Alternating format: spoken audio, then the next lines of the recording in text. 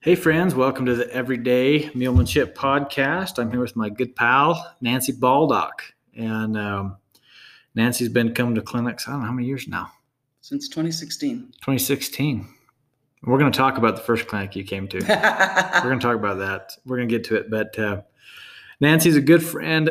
We're staying here for a couple of days in between clinics. We just got done in Canyon City and we're headed to Nebraska next. And we had a good ride today, didn't we? We had a very nice ride today. Went to the Garden of the Gods, and that was neat. Took the girls, had a good time. Your little miniature Santa Fe swell there. And so anyway, that's pretty cool. But Nancy, I want to start by letting you talk about yourself. Tell me where you grew up. I want to know how you got into horses, and we'll just kind of take it from there. Sounds good. Go ahead. I grew up out in California. My dad was a Navy pilot and then a commercial pilot. And so we moved from California to Hawaii to Minnesota. That was a culture shock. Geez, Hawaii to Minnesota? Yep. Jeez. And at that point, they moved to Utah. Mm-hmm. And I started college at 17, finished when I was 20, and tried a few different jobs out to see what I wanted to do and ended up joining the Air Force. So I was a space and missile officer in the Air Force, stationed a bunch of different places. And I've been riding since I could basically walk. No one in my family were really riders, but that's all I ever, horse, first word probably. Yeah. So anytime I could get on one, I did. And always liked learning, always liked doing new things. And after my daughter was born, I got into walking horses. I just didn't want to jump anymore. It didn't seem to work for me. And, well, I got crazier, but I took a brief sanity break and kept it on the ground. Yeah. So showed walking horses all over the country with my daughter and then moved back out to Colorado and started riding the trails. And I've always been fascinated by a mule.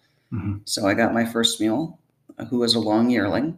I do not recommend doing this for your first mule. I learned a lot. Humble quickly. Do you still have? That's Roach. That's Roach. That's Roach. Big Roach was my okay. very first mule. Yeah. I think Riata's big until I hang out with you and Roach. Yeah. I'm like, oh my gosh. She's supersized. That is a big mule. That's a big and we're not mule. joking. How tall is Roach? She's only 16 too, but she has no wither. Yep. And she has an oversized head and oversized everything. Huge. She's huge. And a legitimate 16 too. A lot of people say, their mule's 16, whatever. And you're like, no, that's 15 hands. Mm. And this thing.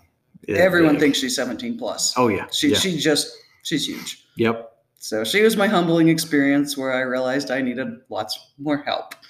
Dang. But I really got hooked on both the challenge and then once I started riding her, realizing where they could go and how different they were. To go from riding show walking horses on a trail to riding a mule on a trail is night and day. Night and day.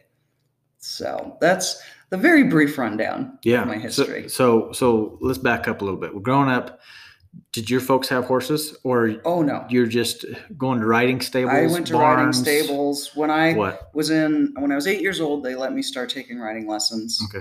A little local woman who gave them rode Western, moved to Hawaii, and it was all English. And I'm like, oh, English is for sissies. Till I discovered jumping. Yeah. But honestly, on the islands, you don't always get the best horses. I literally thought anytime you asked a horse to canter, it bucked, and that's normal. Normal, huh? So I learned at an early age to stick. Yeah, and you are sticky. We're going to talk about you stick it to it in this later. Yep. So that's awesome.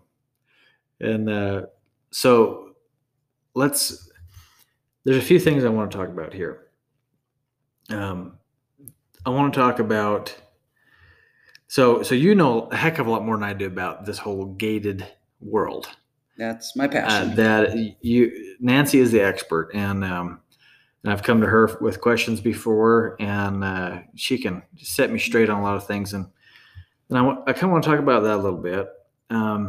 But let's start when did you get into the Tennessee Walkers and the gated culture? Literally when my daughter was born, so 22 years ago. What drew you to them?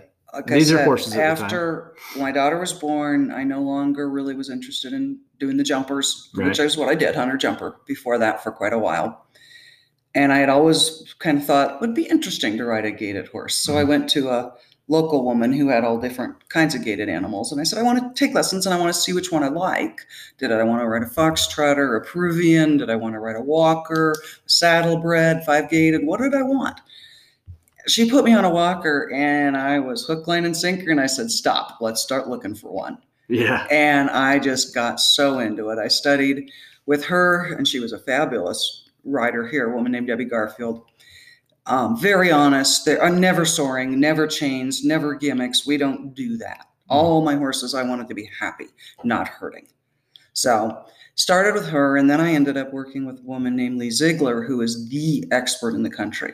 Absolutely. And I would go pester her and sit and watch videos and pull apart the gait and how do you do it? And then I started showing and I would sit and watch and what does this trainer do? And how do you do that? And truly understanding the mechanics of gait was what I was very interested in and perfecting it. But again, never soaring, never anything like that. Good. So the first time you rode that gaited horse, you said you just loved it. Oh, I thought I'd made a deal with the devil. It was so smooth. I was grinning ear to ear. Just the smoothness. The smoothness. Is what you just was impressed by. And the happy energy behind it on that animal. And I just couldn't believe you could move like that. And because I had a back injury when I was younger. My back is a budget back. My body's a budget body. Budget body. Oh, I have rheumatoid arthritis, osteoarthritis, bad neck, nerve damage. Yeah. I'm a mess. People don't think that when they see me because of what I do. Tough as nails, yeah. What would I do if I didn't do it? So I hurt and I do it. Yeah. And then I learned when I went to look for a walking horse, how many of them gait poorly. And that's something we can talk about now or later, whatever you like. Jump into it. Let's do it. Because we're going to talk about it here, about this gated phenomena, right? Because people, just like you said, with bad backs, hips, whatever, necks, they think, oh, that's really smooth. I think I want to buy a gated horse or a gated mule. And then you say, well, okay, how would you like them to walk? What type of gait, right? Correct. So let's take this where you're going right here and let's fade into that too. Okay. There are so many variations on gait. You've got the walking horse gait where you do a flat walk and a running walk. And by nature, depending on how gaited or how it's built, the animal can either have what we call a camel walk when you're just doing a normal trail walk.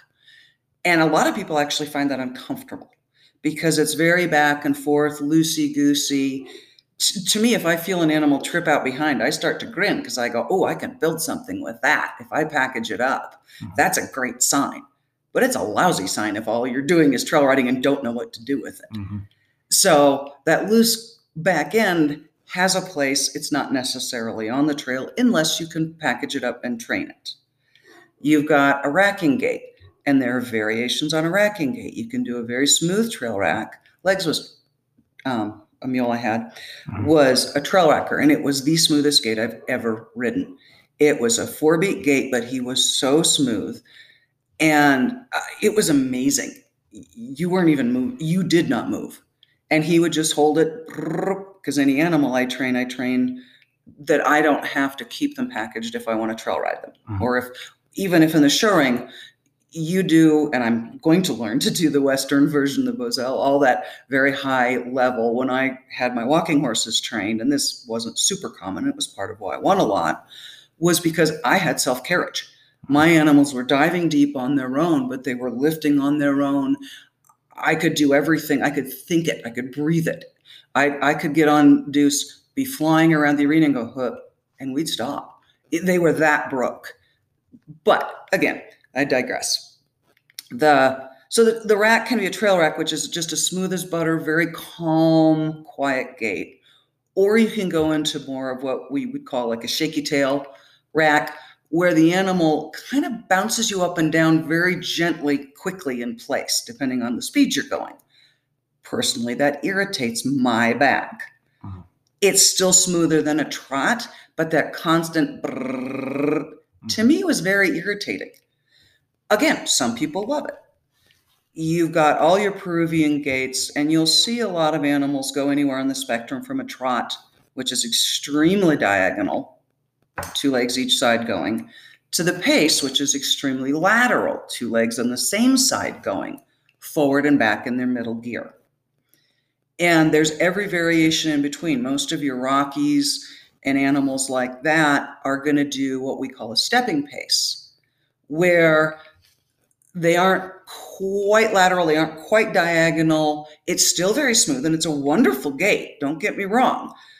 But the walking horse is the only animal that really does the true overstride, where if you look down after you've gone somewhere, you'll see the hoof print of your back foot is overstrided the hoof print from the front hoof. Most animals are going to cap their track when they walk. Whereas a walking horse, because all their gaits are a walk. There's a flat walk and a running walk, and then there's, again, their trail walk, their normal walk. But they're going to overstride. Now, an average animal is going to overstride. Your average trail-gated walking gait is going to overstride anywhere from 6 inches to a foot at most. Now, a show animal, and again, I'm talking a natural animal, I'm not talking a padded up animal or a sword animal, can go 2 to 3 feet. The reason I won so much on that little fat, well, he's 23 now, horse that you've seen down there too, is Second Amendment, he overstrided almost 5 feet naturally. Jeez. Exactly. So he was a powerhouse. Yeah, and he incredible. Would just put that rear end down on the ground and boom, boom, boom. How do you beat that when it's all natural and you've got it timed up and you've got an animal willing to work for you and that loves the limelight? It's hard to beat. That's incredible. Yeah. Talk a little bit about your showing days of, because you did it right. You did it right. You didn't get into all these gimmicks and all the crap and all the junk that people do. Mm-hmm. No. Talk about your showing days and your experiences there. And if there's any, you shared a story with me last night about a moment where you said you could take this horse and all natural, and you go enter some of these shows and whoop them. Oh, right. When again. Because I was so into it, and this is a correlation. You're going to see this is the same thing I did with rock hopping and with what I do with you. Mm-hmm. Okay, so this is the walking horse version of Nancy before Nancy became into the rock hopping version of Nancy. And then, beyond that, wow, look at all this other cool stuff Ty can teach me. Yeah. So it's the same basic idea. I dove in, fell in love, and I had a very high stress job. I did not have a good marriage. I was burning the candle at 14 ends. I needed a release. I needed something to focus on because I'm somewhat hyperactive, in case you hadn't noticed. Somewhat. Yeah. Somewhat. I needed a release. I needed something that I could focus on, but that I enjoyed. And the rhythm of it was phenomenal for me. Mm-hmm. To go out and perfect that rhythm was just the perfect antidote for everything else in my life. I had nuclear weapons at my fingertips. I had generals all. I needed a break, and the walking horses gave it to me, and it gave me a goal, and the showing gave me a reason to really perfect it. And then, just like with the mule clinics, you go meet friends, and you go to these shows, and you'd see your friends. So it was just the perfect thing for me at the time. And so I started to really get into it, really focus on it. And I mean, I came out there, everything I did was amateur owned and trained. I never had a trainer on my animals. I bought my animals young, trained them myself, and just kept learning everything, always watching, always learning. It's like people watching the extra classes at your clinic. I'd be out there watching trainers schooling other animals, and I'd watch them in the show ring. And okay, what are they looking for, and what's right, and how do I get it? And I'd ask a million questions. And I was always happy to help anyone else. So people were happy to help me. Oh yeah. But I was out there amateur owned and trained. And we were top in the nation on a lot of animals. Top in the nation, top 3, top 1, on points and on winning and national champions by just sheer wanting to do it and loving it and just having a ball. That's the key right there. Have fun. Yeah, I go in against sword animals, which is cheating and nasty and horrible. And when you can take a natural animal in front of a judge who prefers the look of a sword horse and beat him, That's fun. I'll show you how we do it. Heck yeah. That's Heck awesome. yeah. That's awesome. Yeah. Cheating is never fun. It's not. You It's know, horrible. and especially when you're doing it right, you know, cheating is just, yeah, but it happens out there. Yes, You it know, does. it happens, and more restrictions come, and more of this and more of that, and then, you know, you try to get around it, but you know, when you do it right and you win, Yep. that is so cool. Oh, I came out of there sometimes, honestly, even when I didn't win. If my horse gave me Mhm. everything it had and we were together as a unit, I was grinning ear to ear. Yeah. Because that's what it's all about. Yeah, the winning's fun and great, don't get me wrong. But there were rides I won that I didn't think were my best. Mhm. There were rides where I didn't win that I came out elated. Because the whole thing is the partnership. Yeah, well, and if you do your best, Yeah. it doesn't matter. There it is. When I was rodeoing, it was the same way. Mm-hmm.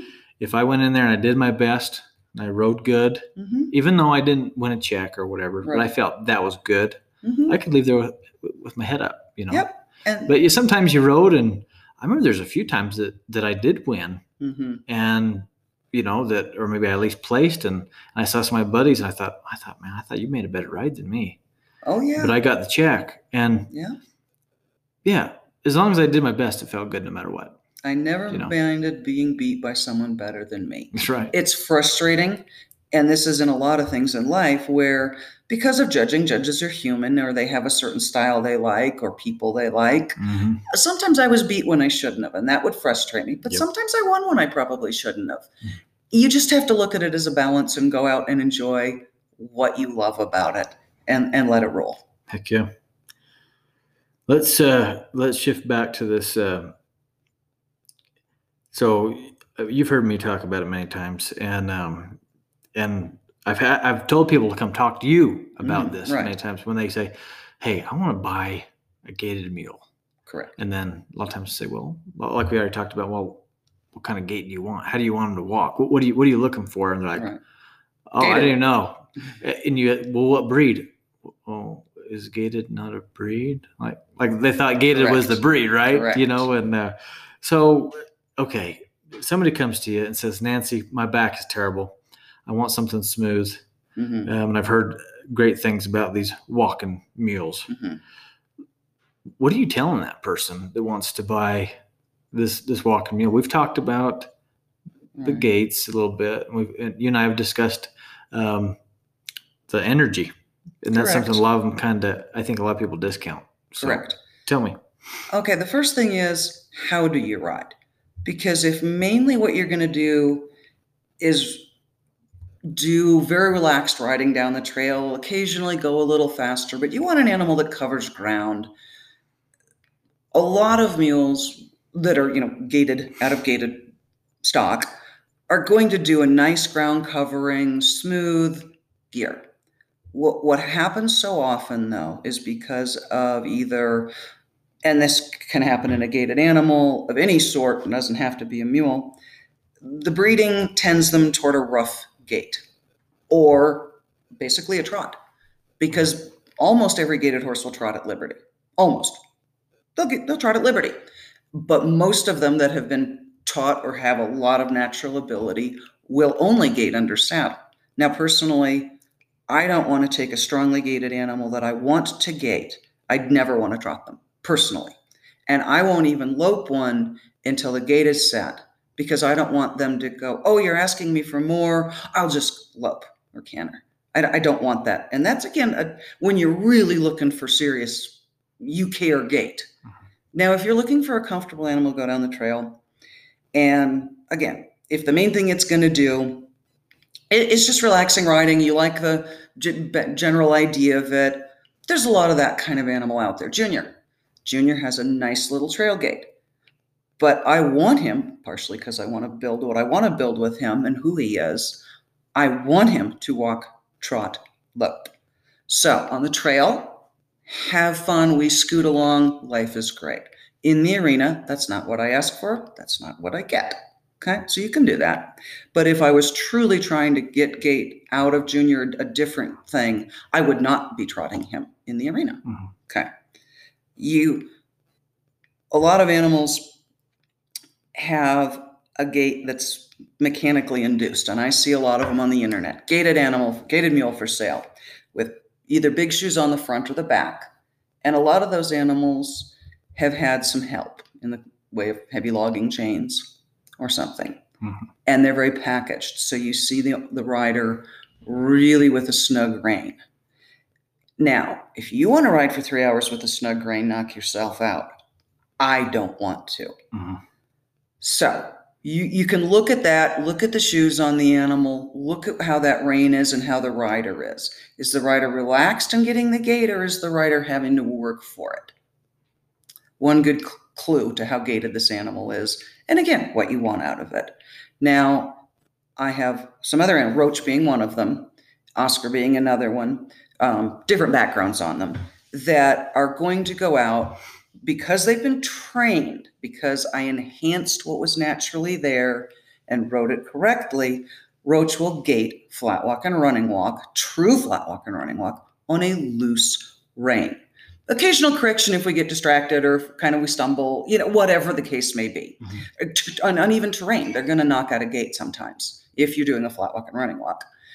And that to me is the ultimate goal in a mule personally, because I can take that mule on a relaxing ride and it will do a normal, maybe a little faster walk just because of the way it's built than a slow, very slow Western pleasure-y style mule. But I can also, when I give a little squeeze, all I have to do is squeeze and I'm doing the correct gait with me enjoying the ride. That takes building. It takes time. People rush it. They start doing it. They get frustrated. The animal trots. Well, they take the trot. Mm-hmm.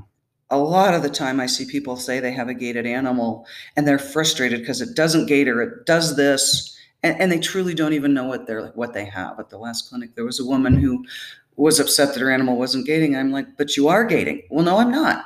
No, really, you are. I think I know. You're gaiting. And if, you don't want to believe me, fine.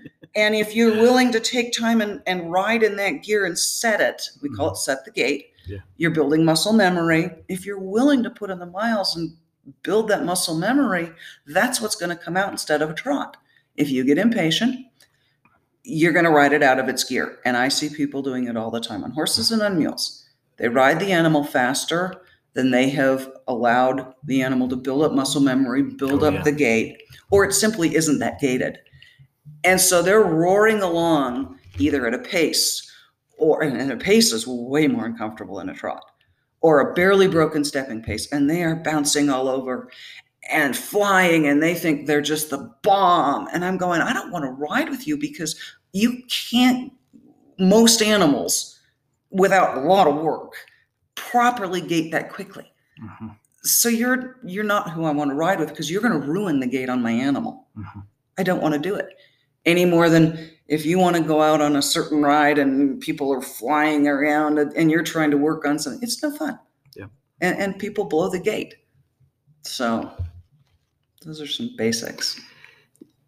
So you mean all these people that tell me they have to have their big shanks and have to hold that mule's head in? Again, that's a manufactured gait, and it's usually a bad one because what happens is when you're doing that, your horse's or mule's head is up, either or, and their back is inverted, which means they are not using their hind end, and the hind end is the hallmark of most of these gaits. You've seen me at so many clinics talk about bits. Correct. Oh man, it's one of my least favorite chats. Correct. But that is, especially when I go east. Mm-hmm. This is a gated mule. It has to have this gated mule bit. Mm-hmm. And I say, I'd love to introduce you to my friend Nancy. Yeah. I started Roach in a snaffle.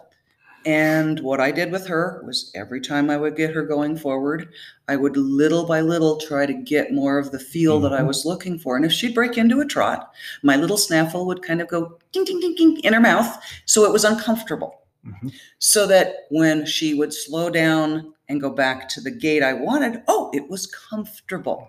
I wasn't yanking on her. Eventually she's a very, very well broke mule. I wouldn't have known it today. She was very happy, very bouncy. She was just happy, but it's like riding a water buffalo. What you got? But yes, she has graduated to a shank bit, but she was trained in a snaffle. Oscar, who I'm retraining, Oscar was ridden in a tie down, a close tie down, and he was trotted because the owner that had him before didn't want him to gait.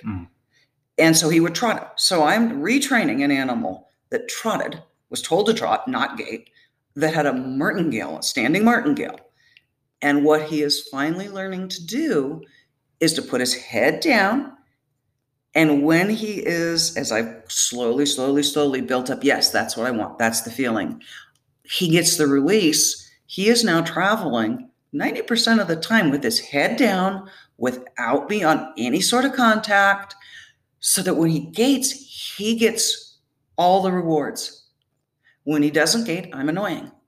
And I'm just annoying. I'm not beating on him. I'm just ding, ding, ding. Nope, that's not what I want. Ding, ding, ding, ding, ding. Not what I want.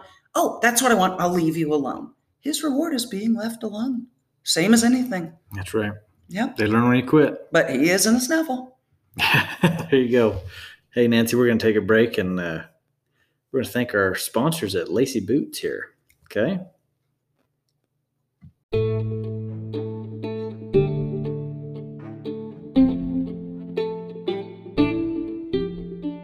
Okay, we need to thank our friends at Lacey Boots. Our good pal Nancy Baldock got Sky hooked on Lacey Boots. These boots are some of the most comfortable on the market. They are C-width, which gives feet and toes more room, and the taller boots come in 3 calf sizes so they can fit just about anyone. These highly technical boots are extremely comfortable, fashionable, and add extreme impact protection. Lacey Boots also has a line of Western shirts called the Cool Cowgirl. With cooling technology, these shirts are soft and stretchy, fully perforated for airflow to help keep you cool. Find Lacey Boots on Facebook or visit lacyboots.com.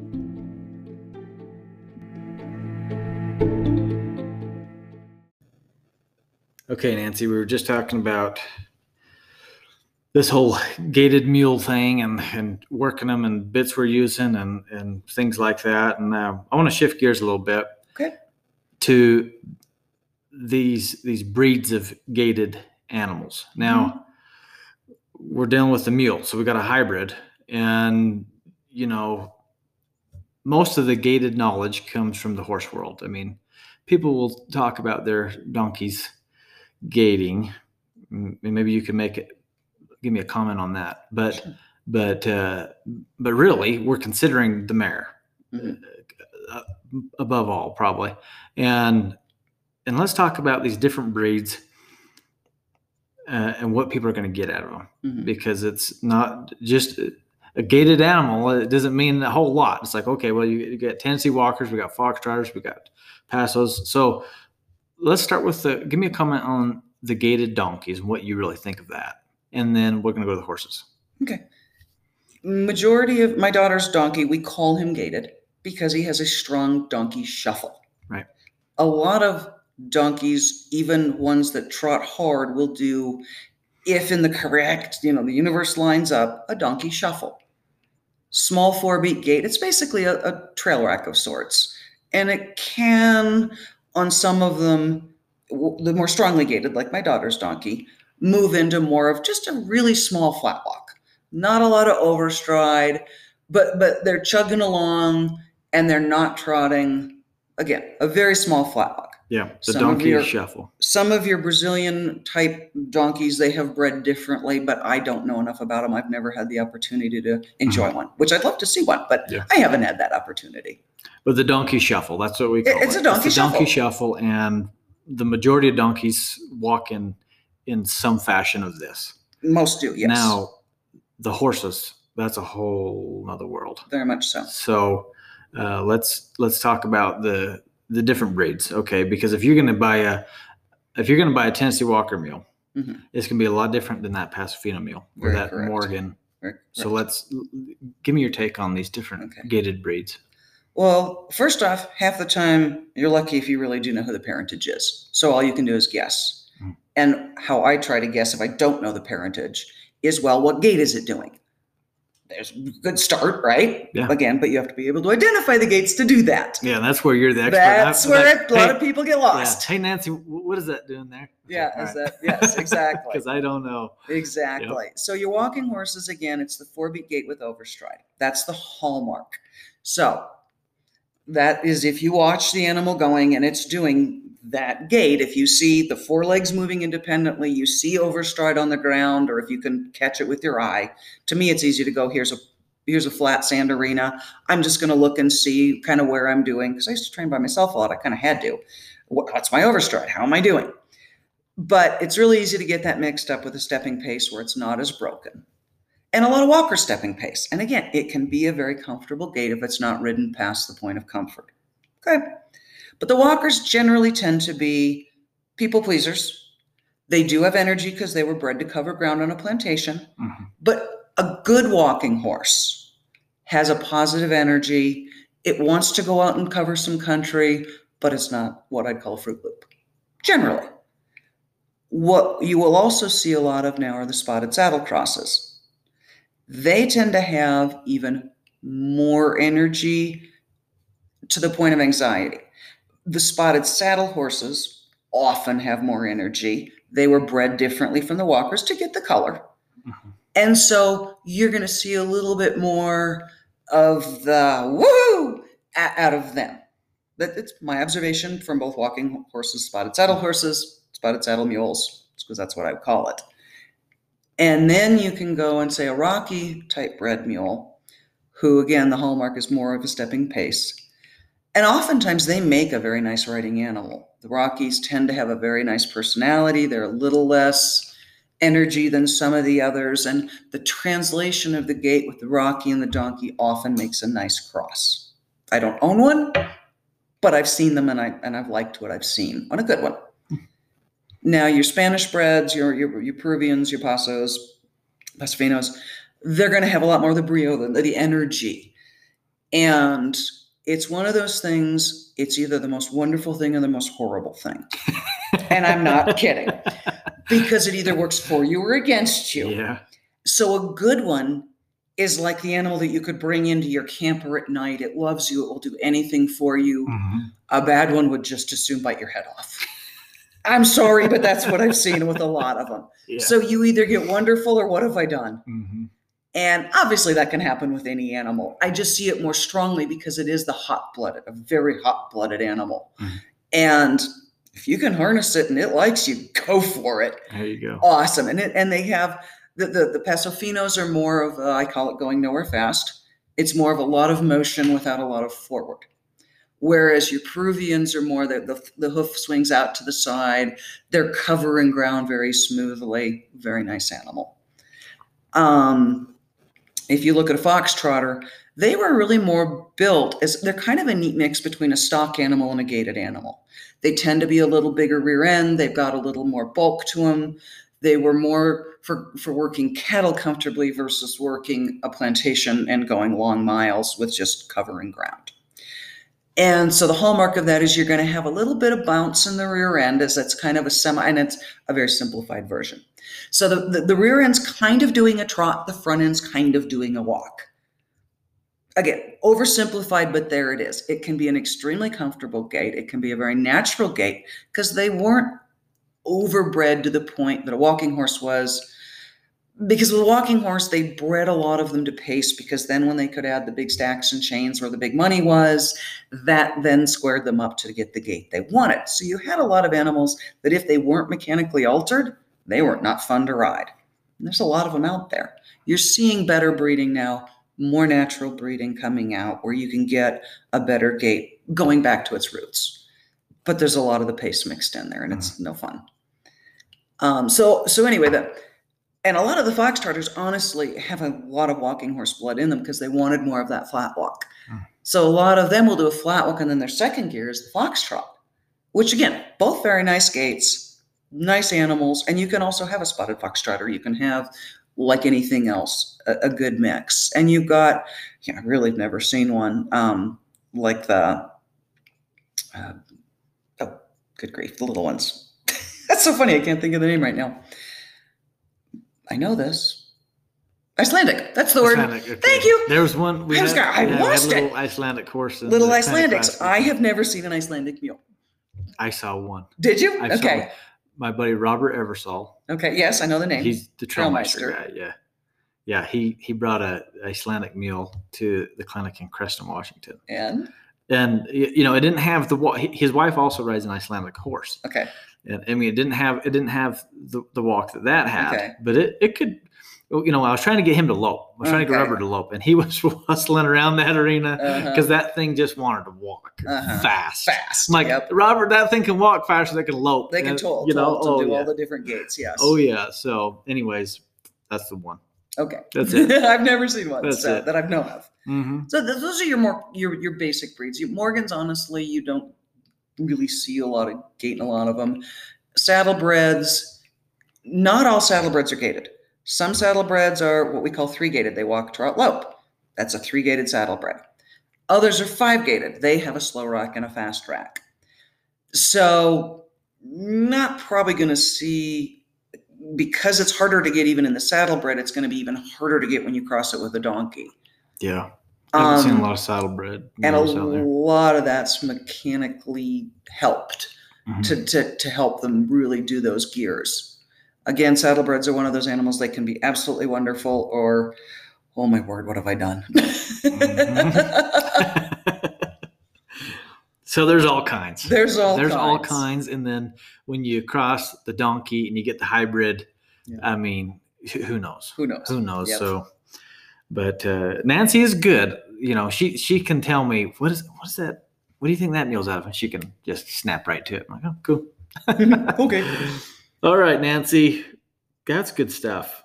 I could just sit and talk about that forever because that's a lot of that's new to me. You know, I mean, you know me. I see meals of all kinds every week, and you know, my specialty is the behavior. I'm not necessarily working on, you know, certain, you know, gating or transitions exactly. It's more the behavior behind all of it. You know, that's my specialty. But so I see all kinds. I see them all. And you've been to a lot of clinics and you've seen a lot too. I've seen a lot. You see what I deal with. But let's shift gears a little bit. So let's get into just the mule stuff here. So you said you kind of was starting to fade out of the show world. Correct. And more trail riding. Yep. And how did the mules come into play there? You said you got interested in mules. What happened? When I was in Omaha, Nebraska at STRATCOM, I was what was called strike advisor. So I had basically the nuclear war plan at my fingertips for myself and others, and was the advisor of the commander and the president. Wow. You do a lot of night shifts. I did a lot of 12-hour mid shifts from 6 p.m. to 6 a.m. And you can only watch The Bourne Identity so many times. Yeah. And so I spent some time on the internet, which is all allowed. This is very allowed. You're there in the middle of the night with nothing going on, which is a good thing, because that means if I'm not doing my job, the world's at peace. The world's fine. Yeah. The world's in a whole lot better place. So I got looking more, one of those, I go down what I call rabbit holes, because again, I'm kind of hyper. And I got looking at mules and donkeys, and I really just got fascinated with it. I thought, boy, that would be really fun. But I was in Omaha and very busy with other things, raising a daughter and doing all this work I was doing, and really enjoying the walking horses still. And I was in a good area there to go to shows. I could be in Tennessee in 12 hours, and I could go. We had a good Iowa and Minnesota show group that were really friendly, fun people. So I just kind of kept looking, and it was fun, and I amused myself and fell in love with a Palomino mule named Dolly, on the internet. And then I found donkeys. Well, those are really neat. But I really couldn't do a whole lot about it right then. And after I got out to Colorado, and the show scene here had pretty much died out, people kind of infighting and people not interested anymore, like a lot of the show groups. And it was 2 days to get to Tennessee, and it's really hard to take an animal when you don't have a lot of in-between shows to go all of a sudden go to the Nationals. Well, I did it, and I won a lot, but it ain't easy.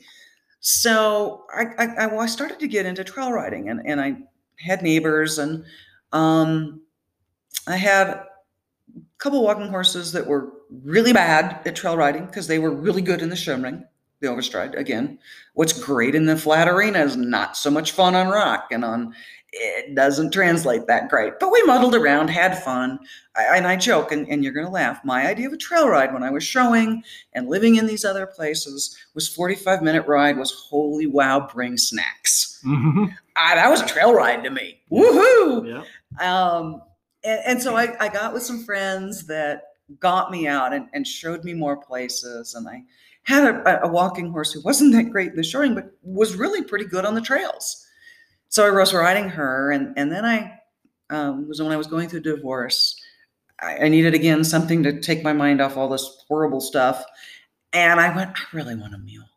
So I got talking to an old friend I used to show with, and he was a fabulous man. And he kind of pointed me in the right direction and helped me find Roach. And so I picked up Roach, a long yearling, on my way back from Tennessee one year. Was she huge then, too? She was a big girl. She was all hips and elbows. I'll be polite and say hips and elbows. Yes, she was a big girl then. He'd had literally a handful of rides on her, just enough to ride her, which is actually how I prefer to buy an animal, or used to. Just a few rides, just so I can see, yeah, they're generally accepting. Okay, cool. I can take that and work with it. And I got her home, and I got humbled because I learned about bolting. And I learned that mules break things. Yeah, that's one of my rules of mules. Mules break things. And I threw up my hands in despair and said I needed help. And I actually went to a Steve Edwards clinic, which was an interesting experience in and of itself. But it gave me enough help that I could take what I knew and go forward. I had him chasing me in a round pen, yelling monsters at me. Hang on for the ride. Trust me. She was 61 about at the time. Flying around a round pen with someone chasing you. Not my recommended method for learning how to ride a bolt, but that's what we did. And it worked in the long run because I didn't have a choice. Didn't know any better. And again, started riding her more out on the trails and opened my eyes to just how amazing the mules were. I mean, the best way I describe it, when people ask me, well, what's the difference between a mule and a horse on the trail? I said, I was going over a bridge once, and there was a rotten spot in a Roach. Put her foot through it. All the way down. She stepped in it. She calmly shifted her weight to her back legs, pulled her foot out very carefully, and carried on. That, to me, is why I ride mules. My horses would not have done that. Could have went a lot different. Could have gone south very quickly. So anyway, that was kind of, and then I just got more and more into the mules, and I started to go, I saw a few videos of you rock hopping, and I thought, well, this is a new twist. So for my 50th birthday, my present to myself was a rock hopping clinic. My first one, and I didn't know it at the time, your first one. Well, we can jump right into that. No pun intended. But yeah, 2016. It was actually technically my second one. Okay. But you and Sky don't let me count the first one. Nope. The first clinic I put on for this is our extreme trail riding clinic, aka rock hopping. And me and Sam put one on in 2015. Well, nobody showed up. Nobody signed up. So just me and Sam rode with good food. That was it. And then the next year I was like, well, we'll try again. My clinics elsewhere were doing great, but this whole rock crawling thing, they didn't know about that. And so 2016 shows up Nancy. 50 years old, without a clue. So you found us on YouTube. I did, basically. And figured it out. And here you are, rock crawling clinics. Tell me about, let's start with that experience, and then we'll go on. So you signed up. You don't know who I am. I don't know who you are. You don't know what I teach or what I do, nope. Other than the YouTube clips here and there, right? That's all I'd seen. And back then, now there's hundreds of them. Mm-hmm. Back then, there's just a handful. Correct. So you show up to Utah. I drove out there having no idea what I was getting myself into. Driving through a snowstorm. I bought a little 2-horse living quarters because I didn't know what exactly you kept saying. We're going into rough country. I'm like, well, I can't bring my 4-horse big show wampin parking lot queen. So I found this little 2-horse. Off I went and tried to find, we got to your place the first night, which was an adventure because I drove right by it, and I was frazzled at that point after, the storm in 8 hours and going over I-70 with it. So we got there, and then the next morning we all headed out through another mild snow flurries. But at this point, I was so jumpy. I was like, slow down, slow down. Yep. I'm scared, and we haven't even gotten on the mules yet. And again, not having a clue what I was getting myself into, which is what I see a lot with participants, new participants at the clinic. Nobody sleeps the night before. It amazes me, Nancy, how many people don't do their due diligence. Like, I said, wait, you just showed up to this clinic and you don't have any idea who I am? Like, luckily I am who I am, and this is going to go good for you. Right. But I mean, well, you've taken steps to prevent a little of that now. Yeah, but it's amazing what people will show up to. Now with the rock crawling, we have all sorts of stipulations, and you got to do this and this and this you got to get qualified. Because there are stories behind there are stories. You have been part of a lot of them stories. You've seen them unfold. I see most of them, yes. But, yeah, we got it done. I was riding Roach because that was my big girl, and that was a big girl. If you unloaded her out of the trailer, holy cow! When you got there, jeez. Yep. So you started us out, and it was a mixed bag of kids, and I'm looking at this going, there's young kids here. I can't not do things if they're going to do it. How embarrassing. Yeah. So that was actually a good thing, I guess. Got more people to do more stuff. I don't know. Anyway, it was funny. But you introduced us to how to ride it. This is what you look for. These are the rocks you go on, and stuff I never would have thought of. Even though I kind of mumbly pegged my way down the trail and off things occasionally, I didn't really know what I was doing and what not to do. And you teaching the body position and all of that. And we kept doing a little more, and you built on it, and we got more confident. And you had a few riders with you who were more confident, who'd done it. I mean, Sam had obviously done it, and I'm looking at him with big eyes. I'm watching Sky with big eyes, obviously you, because, well, you're you. That's who's doing this. And a few of the other guys on the ride, I'm just like, wow, well, I don't know what I'm doing. And these guys are a lot braver than I am. And the highlight of that ride was watching Sky come off of the point. There's how big is that drop? It's probably over 6 foot, and it's got an undercut. It's undercut, and you jump out. You jump. What you do? It's incredible. There's a picture over there. Yeah, but I hadn't.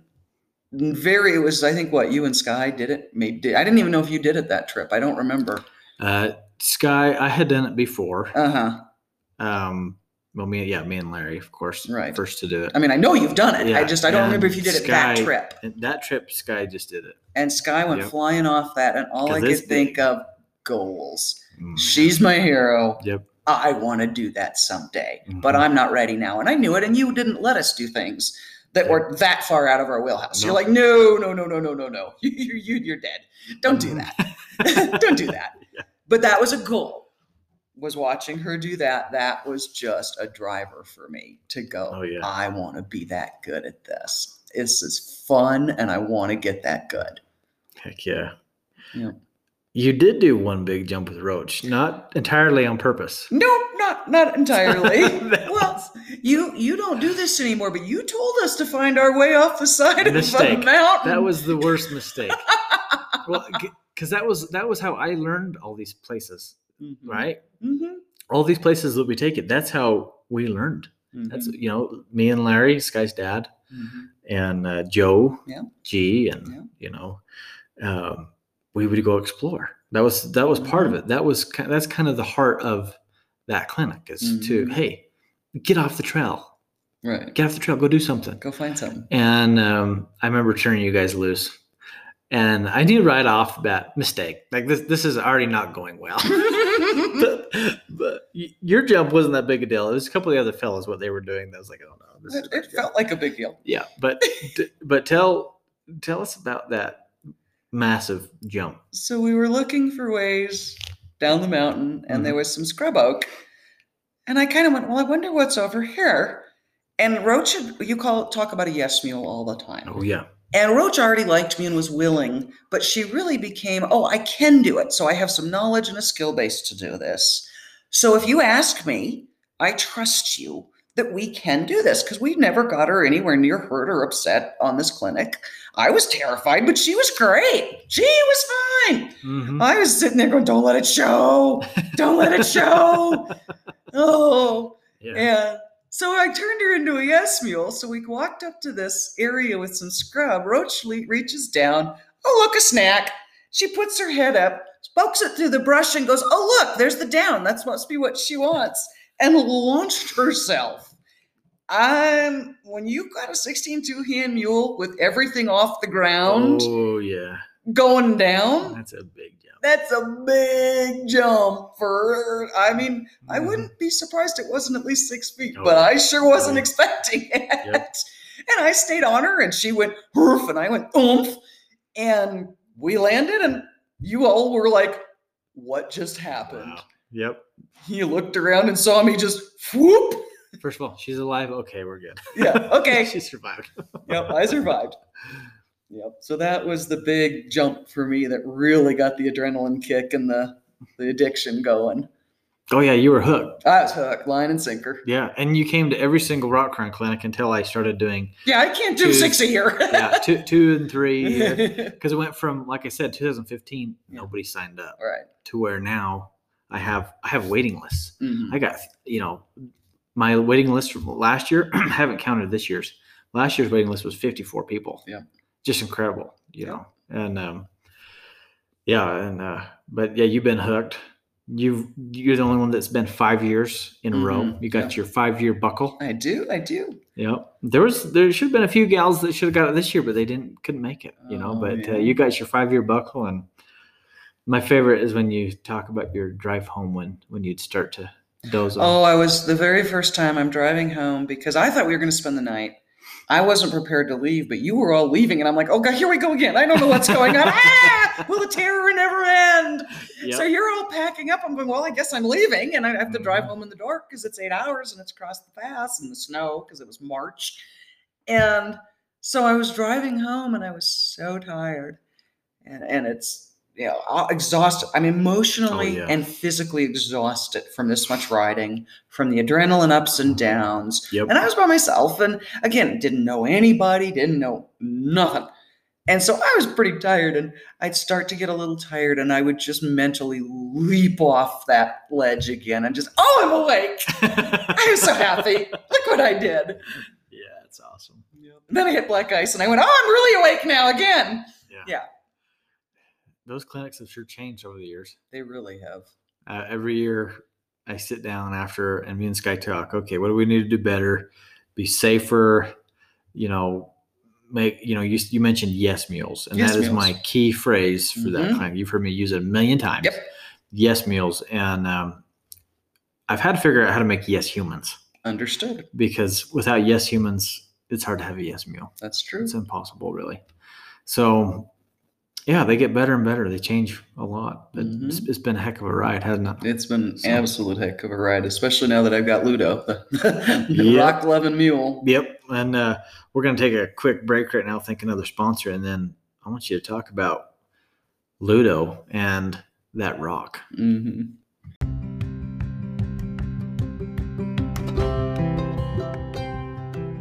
I need to thank my friend Mr. Ben Lewis at Roman Home. Mr. Ben has designed a really awesome tent. It's a cross between a wall tent and a range teepee. It's built to take tough weather, high winds. Craftsmanship is amazing, and it's made right here in the USA, right here in Utah, USA. And right now, Ben has a special going on. You can save $500 and go to romanhome.com. Roman spelled ROAMIN.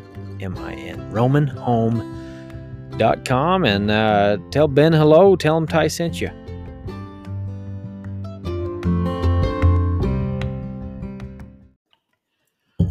Okay, we've just been talking about our rock crawling, Nancy's rock crawling, and you talked about goals. And you saw Sky jump. Oh, and there's we call it Oprah's Rock. Oprah's Rock, yes. Oprah's Rock is the official name. Mhm. Actually, I don't know about official, but it's our name, right? Yep, it is. We have names for a lot of Yep. rocks. Yep. Yeah. You could you could have a rock named after you for a multitude of reasons, right? Yeah, sometimes you don't want the rock named after you. Yeah, it could be because it was freaking awesome, or it could be because it didn't go good for you, or you. Right.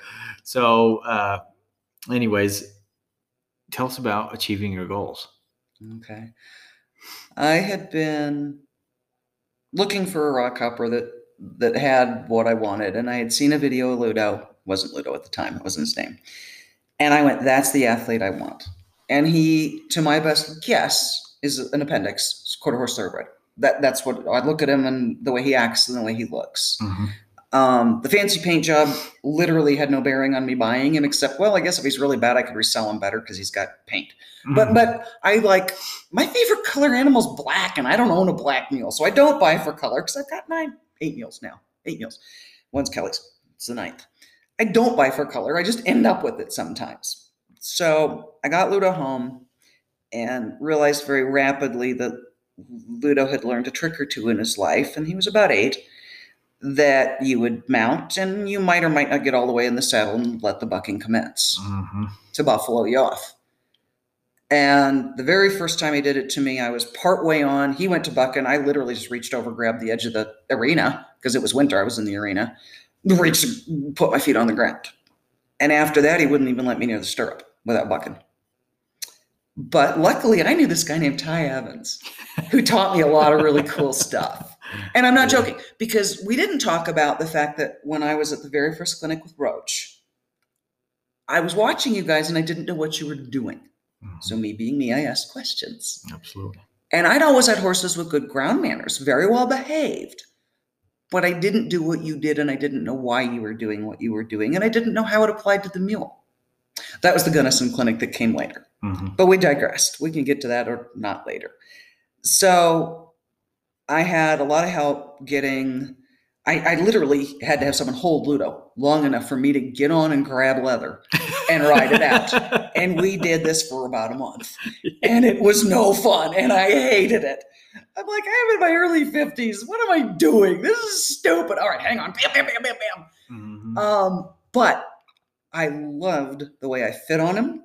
I loved what he could do once I got through that.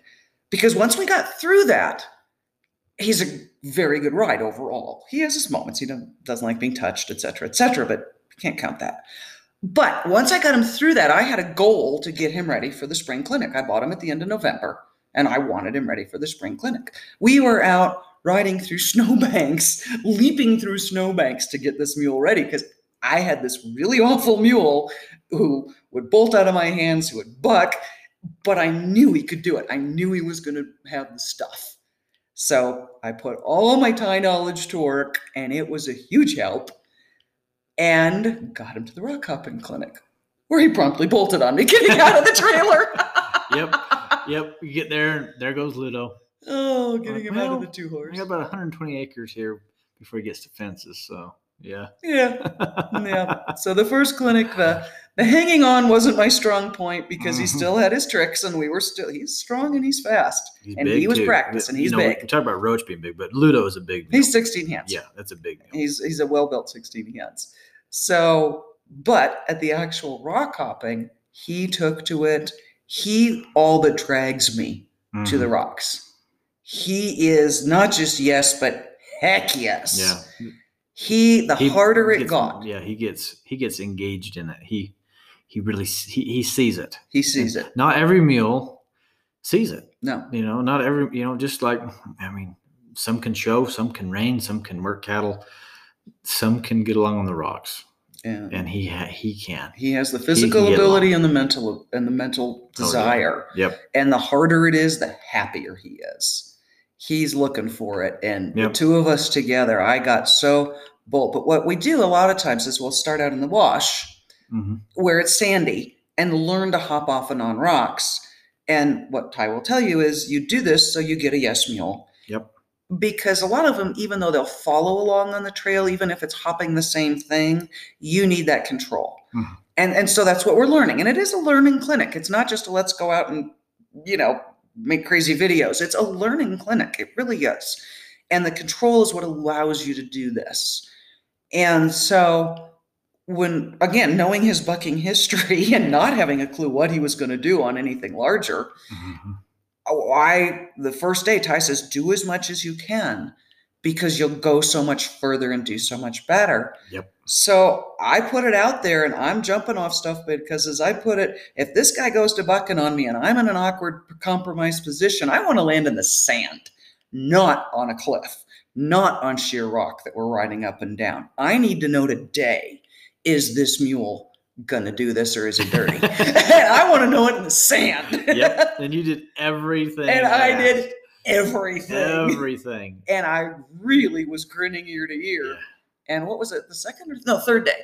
Because the third day we went back to a different spot in the wash, different cane wash. Mm-hmm. And my favorite place on earth, by the way. And I saw that rock and I went, I am doing it. There it is. And so I went off it on Riyadh, I believe. Yep, I did. And I just followed. And we joke about it. He says, well, what do you think? I just close my eyes, I tell him. I just close my eyes and go. I don't really, but it sounds good. Yeah. But I just went for it. And this mule he drops down more than drops out. And so I've got, hard. Again, a 16-1 Heian mule with about a foot in front of his front feet of airspace and airspace behind. That's how big that jump is. Yeah. It's huge. And you feel it when you land, but it was worth it. And I did it. Yeah, you got an awesome picture. I do. And I need to get a picture to post like on Facebook with this podcast. Okay. That's cool. It's just, it's right there in our kitchen or in our dining room, whatever you call it. It's so cool. Yep. So you achieved your goal. I did. Heck yeah. Well, let's, at the end of all my podcasts, with guests, I ask for advice. What advice would you give to somebody in this whole mulemanship journey? It could be whatever comes to your mind. Working with mules, staying encouraged to keep going. What advice would you give to somebody that's getting into this mulemanship journey? I think the main thing is the whole point of this is to enjoy it. Yeah. That's the whole point of this for you and the mule. And learning, doing the groundwork is a way to learn to communicate with them, to learn what kind of mule they are. Do you need, because I've got mules I barely touch, I think, and they move. And I have others you got to almost shove. And so you need to learn how much energy, are they anxious? Are they so relaxed you can't get them to do anything? And what makes that animal comfortable with you, and what makes you comfortable with it? What do you want to achieve with it? Because I see a lot of people with the wrong mule. And I see it, same thing with horses. If you have an animal and you are miserable, and the animal is doing things you don't want it to do, you need to stop and consider that maybe that mule isn't happy with you either. You don't have to be a martyr and keep that animal. Mm-hmm. Maybe it would rather have a different owner. and I mean, people don't think of it this way. Yep. It's not a wrong thing to sell a mule. Mm-hmm. It may not like you either. I'm just saying. Maybe it wants to go be Ludo jumping off cliffs instead of someone trying to make Ludo be a kid's mule. Mm-hmm. Ludo would be miserable having someone that wanted to love on him. I'd like to, but that's not my goal. Mm-hmm. Ultimate goal with him. The ultimate goal is to go do what we do and have a working partnership. Yep. Because that's what I'm going to get out of him. Mm-hmm. And I can either accept that he's not going to love me and go have fun crawling off rocks, or I can be miserable and we'll get nowhere. Yeah. So honestly, do it for fun. If you're not having fun, change something. Because you're going to get hurt, you're going to get miserable, you're going to get burned out. Do it because it's fun. Set fun goals. Enjoy it. Do it for fun. Do it for the fun, because that's why awesome. We do it. That's right. That's sometimes what it's all we forget about. That we get and fun can be work. Yeah, that's okay. But if you're not having fun, figure something else out.